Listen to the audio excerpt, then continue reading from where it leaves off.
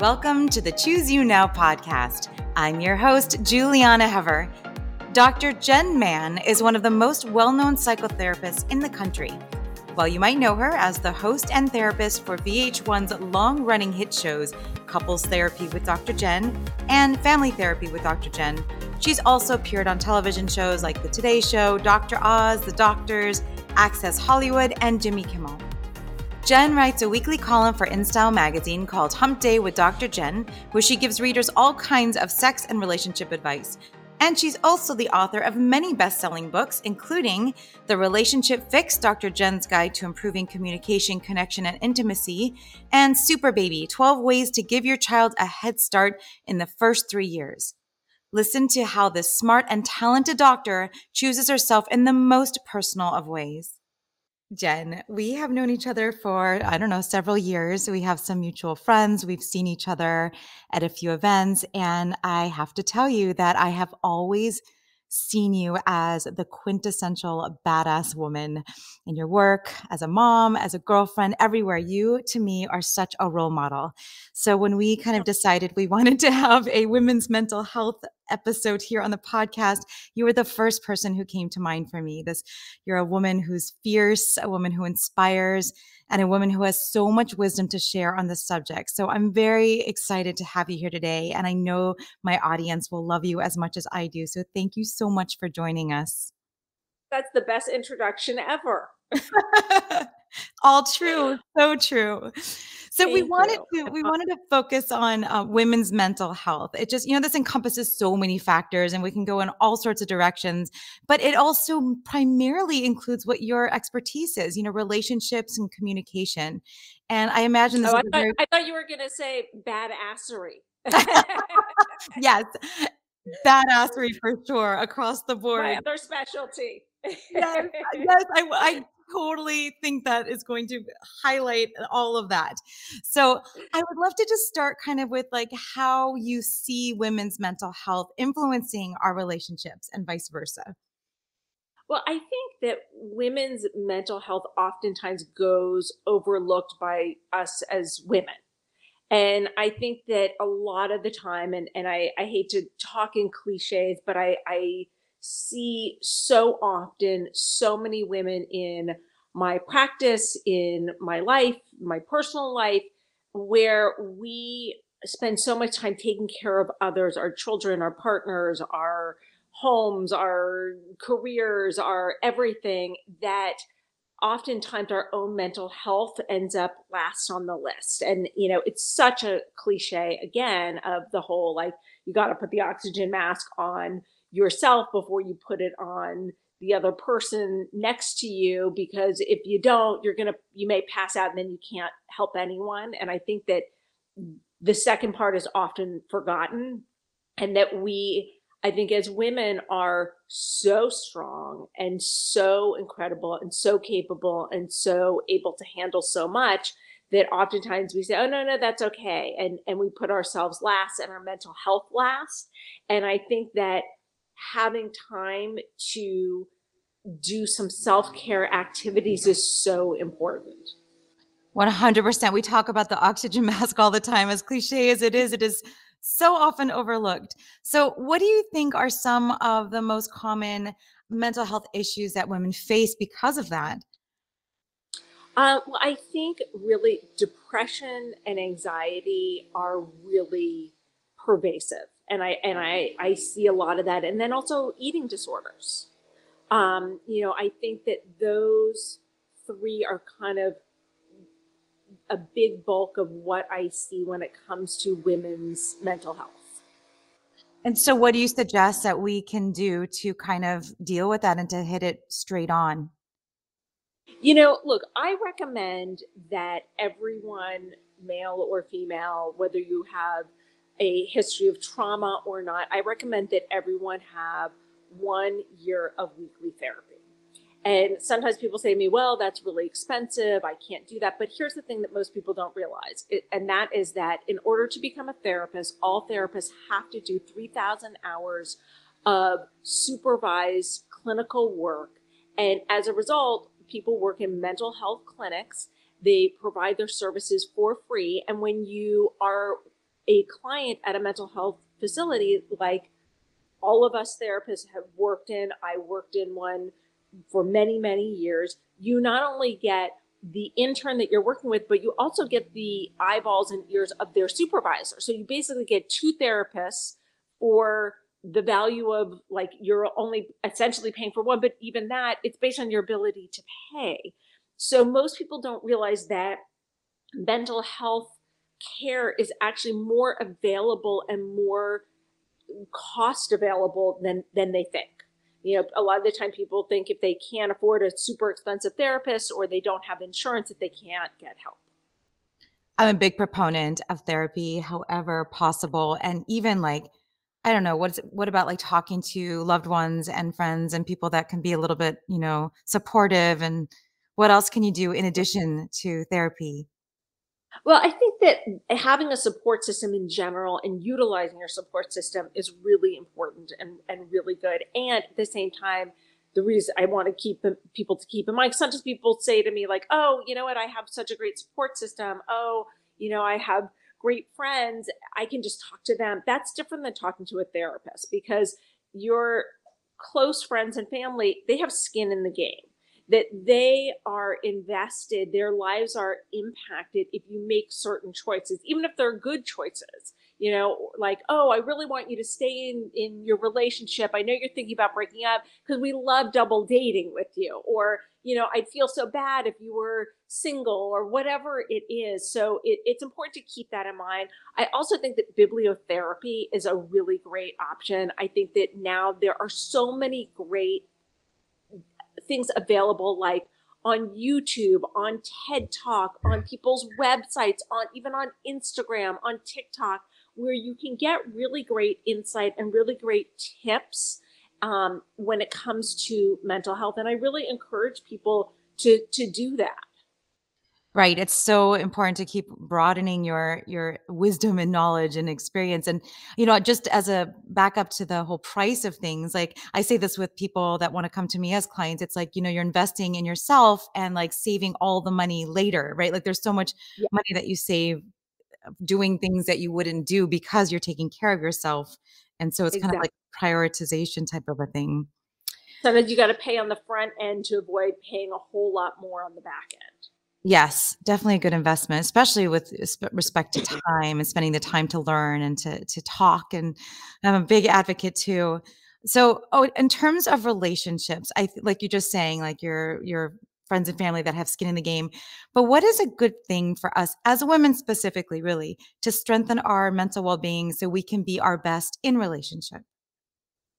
Well, look, I think, like we were talking about, taking care of ourselves first is important and challenging for most women. But I also think when it comes to relationships, I think a few things. One is when we're in healthy relationships, when we're in good relationships, to nurture the connection, to really invest time and energy um, in our partnership. And in this day and age, it's very easy to neglect that. It's easy to be on our phones. It's easy to be distracted. It's easy to be so busy taking care of our careers, especially now that our bosses, our employees, our colleagues can reach us pretty much around the clock because of cell phones. So it's harder to make boundaries.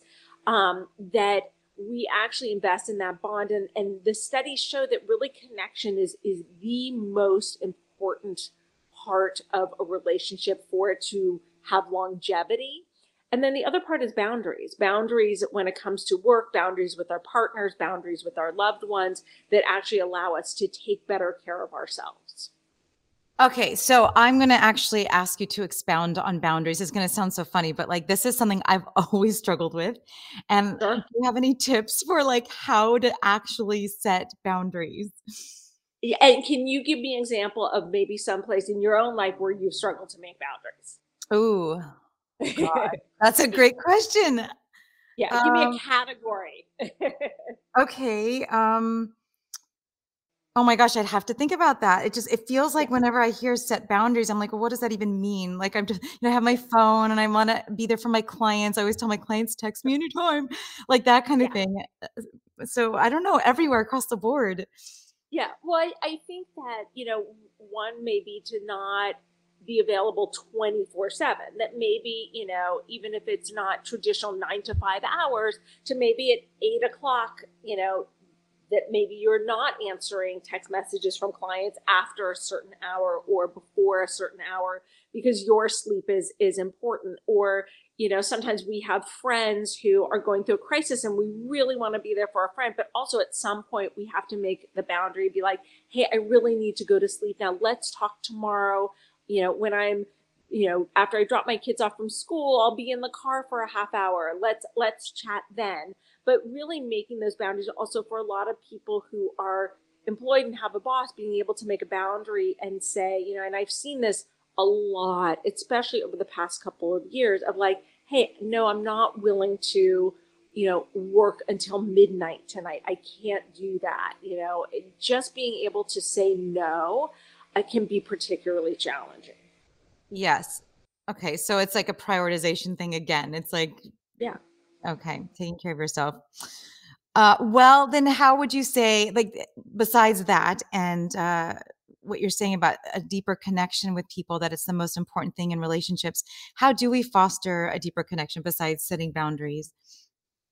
Well, look, I think one of the number one things that I recommend to clients is 20 to 30 minutes of face-to-face contact where you're not looking at your phones, where you're not looking at a screen.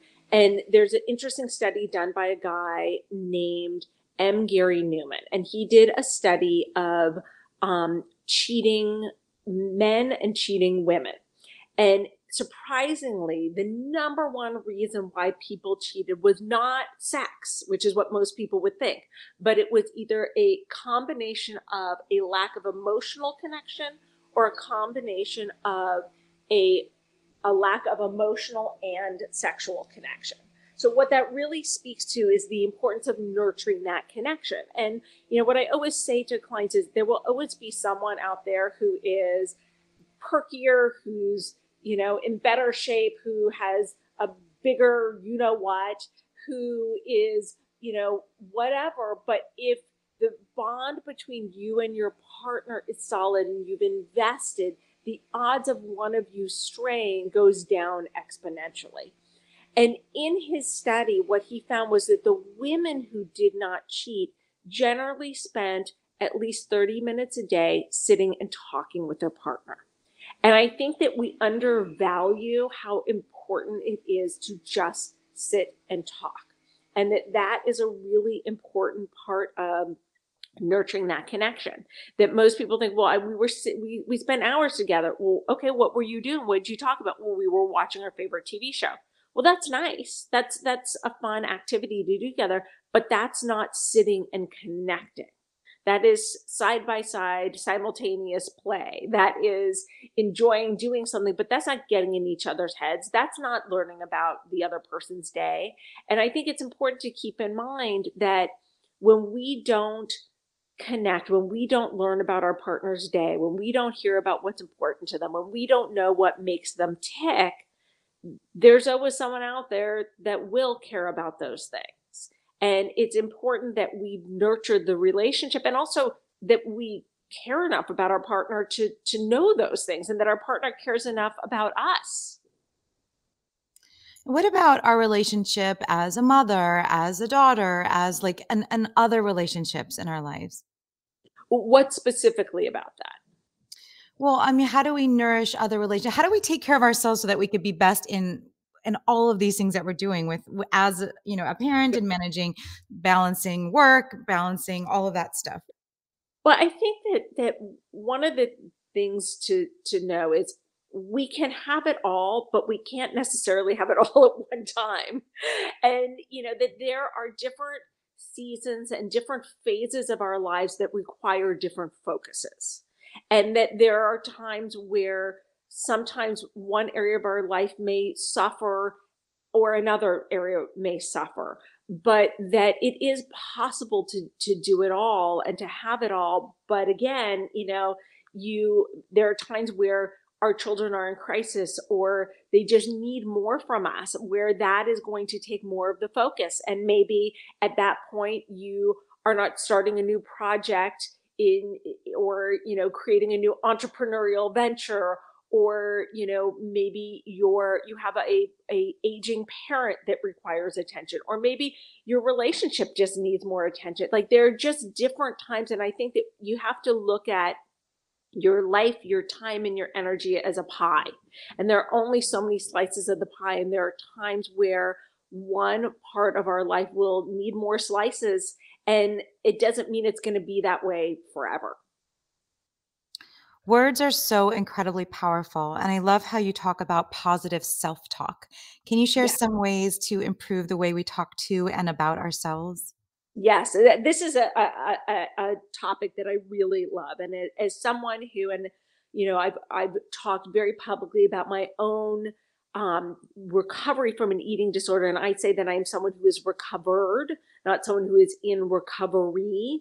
And I had an eating disorder for 10 years, and it's been a good, I guess, 3 decades that I have been recovered now, and that negative self-talk was so pervasive in my life, and I see it so much with so many of my clients. And I talk a lot about, I have an app called No More Diets, and in the app, one of the exercises that I have is where you, on the left side, you write down all of your negative self-talk, and then on the right side you write down positive statements to contradict that negative statement. And here's the thing that what most people don't understand, and that is that you don't have to believe it initially. In the beginning, whatever it is that you've internalized, whether it is a parent who spoke to you negatively, a coach who spoke to you, a teacher, a grandparent, someone, we typically learn that negative self-talk from somewhere. And when we've internalized that negative self-talk, it's important to reprogram our brains. And how we do that is, I really like, in sports psychology, they say that for every one negative, you need to have 5 positive in order to make positive change. So I like to have people write 5 positive statements for every negative statement that frequently comes up in our head. And typically we have a greatest hits that we play in our head of negative statements. And so when you have those 5 statements, put it someplace where you can see it. If you're embarrassed because you have roommates, then maybe you keep it on your phone, or maybe it's your screensaver, your wallpaper, to remind you to say these things to yourself. But you really have to reprogram your brain, and it takes enormous repetition. If you think about how many decades or years that you have said these negative things to yourself, you got to realize that consistency over time, and when I say over time, do it for a year and then see where you're at. Because too often I give this assignment and someone says, well, I did it this week and it hasn't gone away. Well, of course it hasn't. You're fighting years and years of this stuff. And I can give you a really kind of superficial example of this at work in my own life. And that is, as many people who follow me know, I am really into Peloton. I love my bike. I love my treadmill. And over the course of however many years I've been doing this, I've become a runner. And when I first started doing it, I could barely make 20 minutes. I was struggling. And now I can go for an hour at a time. And one of the things that I found was that when I first started running, that I had all this negative self-talk, like, oh, this is so hard. Oh, I can't do it. Oh, I don't know if I can get through this whole workout. And what I did was, because I have to practice what I preach, is that I started to say, okay, what are my running mantras? And so I would start to say, okay, I can do it. I am light. I am strong. I can do it. I am light. I am strong. I can do it. And what's happened is that has become so automatic for me that when I'm not consciously thinking about something and I check in with myself, I am saying that in my head in the background, even when I don't make an attempt to do it. And now I really love running. Now it's a positive experience. That now even a bad run is a pretty good run. And I found that positive self-talk has really changed it. And I didn't believe it at the beginning, but I've said it so much now that it has become ingrained in my thinking and also my belief about myself. I love that so much. It's like amazing how powerful that could be and just the consistency, right? Like Yep. same with eating a healthy diet. It's like, what does that mean? I ate healthy over the weekend. No, you have to do it all the time and get Yeah. comfortable with it, and it just becomes second nature after a while. But it takes like a shift, major shift. This would be a major shift to switch your language. And people don't even Yeah. realize what they're saying to themselves. I deal with Yeah. this with my clients too. It's like they have no idea what they're saying and things come out and it's like, Mm. wow, that's when you say it out loud, or like, I like what you're saying, to actually write it down and have to like make it real, like realize it and actually look at it. It makes it visceral and more powerful. So I'm going to check out your app. Thank you. And also one of the things I say, kind of the litmus test is, okay, would you say this to someone you love? Right. And most of the time when you say, like, would you say this to your daughter? Would you say this to your mother? Would you say this to your best friend? Like, most people are like, oh, horrified. They're like, of Yeah. course not. I wouldn't talk to her like that. Like, absolutely no. Right. Or would you say it to your 5-year-old self? Like it is crazy. Exactly. I did this exercise with my group last week and exactly. Everyone was like, oh my gosh, I would never say this. But yet Yeah. it's so easy to say it to ourselves. Yeah. What is that? Well, I think that we have a tendency to be really mean to ourselves and really critical. And I think that people oftentimes think that that will somehow help them get get healthier, get more fit, get quote unquote better, but it does the opposite. We are not inspired to make change out of hate for ourselves or self-loathing. We What inspires us is self-love. What makes us want to make healthy, good decisions for ourselves is love. That's awesome. It's such a flip of the mind, right? Like we just beat ourselves into submission. I guess we're trained to do that. We're socialized to do that. Yeah, exactly.